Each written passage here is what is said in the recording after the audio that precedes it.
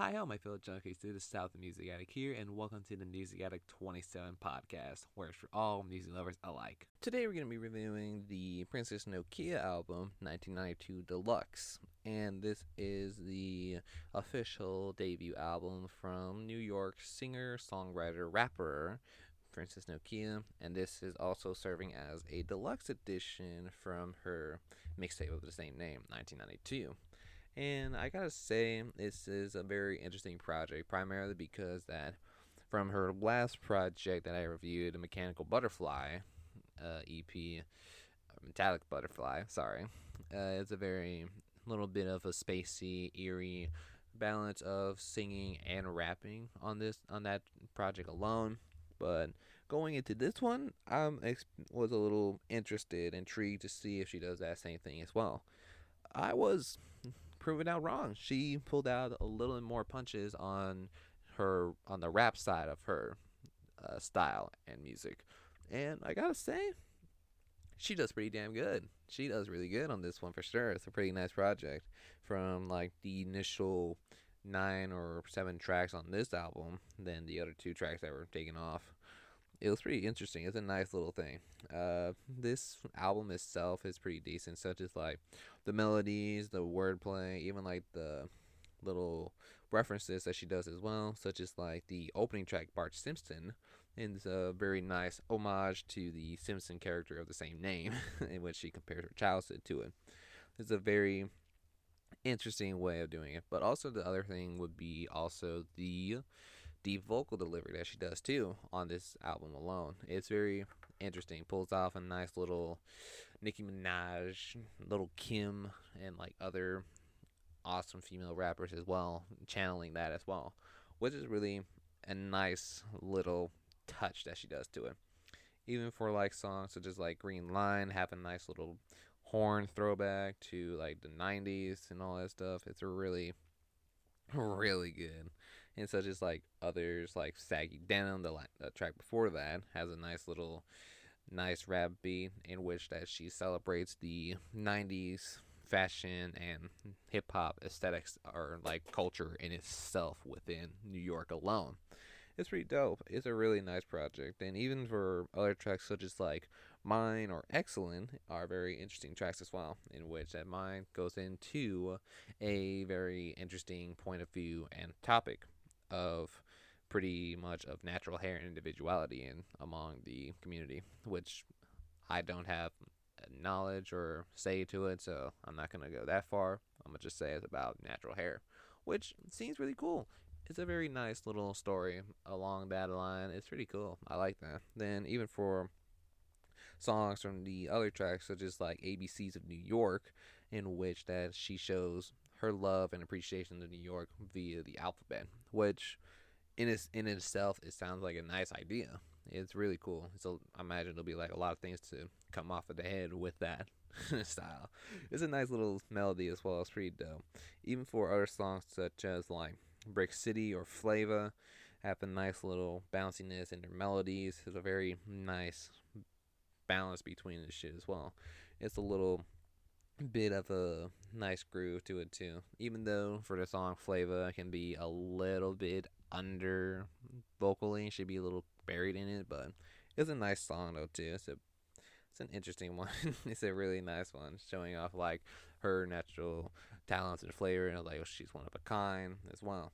Or even songs such as like Receipts, in which like it's a nice guitar, old school hip hop beat as well, in which that throughout that song alone, she calls off like how authentic people or nowadays these rappers would be back in 2017 would claim to be. It's like talking about toting guns. Are they really about that? Do you have the receipts?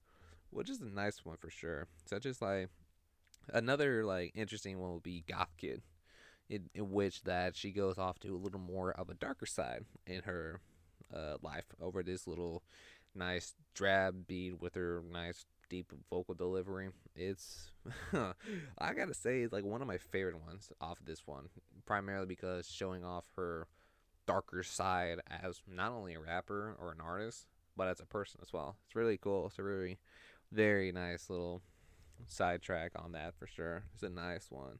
Or even other stuff can be very like empowerment to women, such as like the Kiara, which funny enough refers to one of the female characters in Mortal Kombat as well.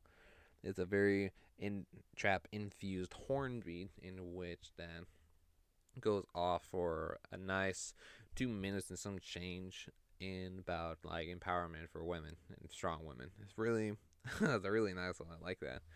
Some other ones would be like Brujas, in which that she goes into her roots back in the day about the Yerba religion. Like I said, this is not a topic that I have knowledge to, so I'm gonna not go into too deep on that. But it's a nice one. It's a really nice little topic for her to go on to, going about her ethnicity and her religion and her roots as well, which is really cool. I like it. It's a really nice track. It's a very eerie, little nice little beat to it. It's a nice one. And even for like the closing track to it, Chinese Slippers, it's a really funny closer. I like it. I like that track for sure. In which that like, it's a bit of a shaky, fuzzy type of beat when you hear it. And I gotta say, besides Gothkin, this is like one of my other favorite tracks. It's like super witty in her pen game. She's really showing off like the top of the mind type of stuff that she would go to throughout this whole album here. And it's very one of the most wittiest tracks off of this album. And it's a very, very catchy hook. And which even the hook kind of refers to like one song called the Fast Food Song by the Fast Food Rockers, in which she just lists off like a few fast food restaurants as like KFC or McDonald's as well.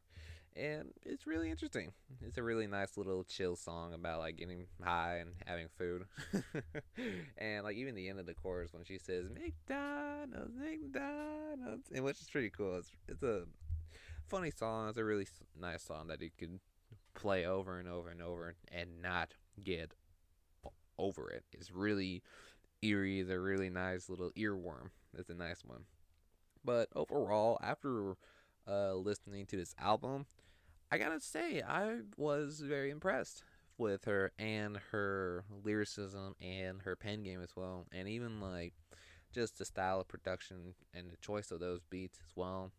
Really soothing and to be a very, very natural into her style. Even like when you're seeing the cover art of this album of just her in her baggy clothes with like a basketball and a basketball court, and also showing off her smile, which is pretty cool, showing off like a little bit more of her natural element into her life and going into her life as Princess Nokia, as who she is. It's a really nice project. That's the best thing about it, though, too. It goes off a little more on the rap-based focus side on her, which is really cool. I like it.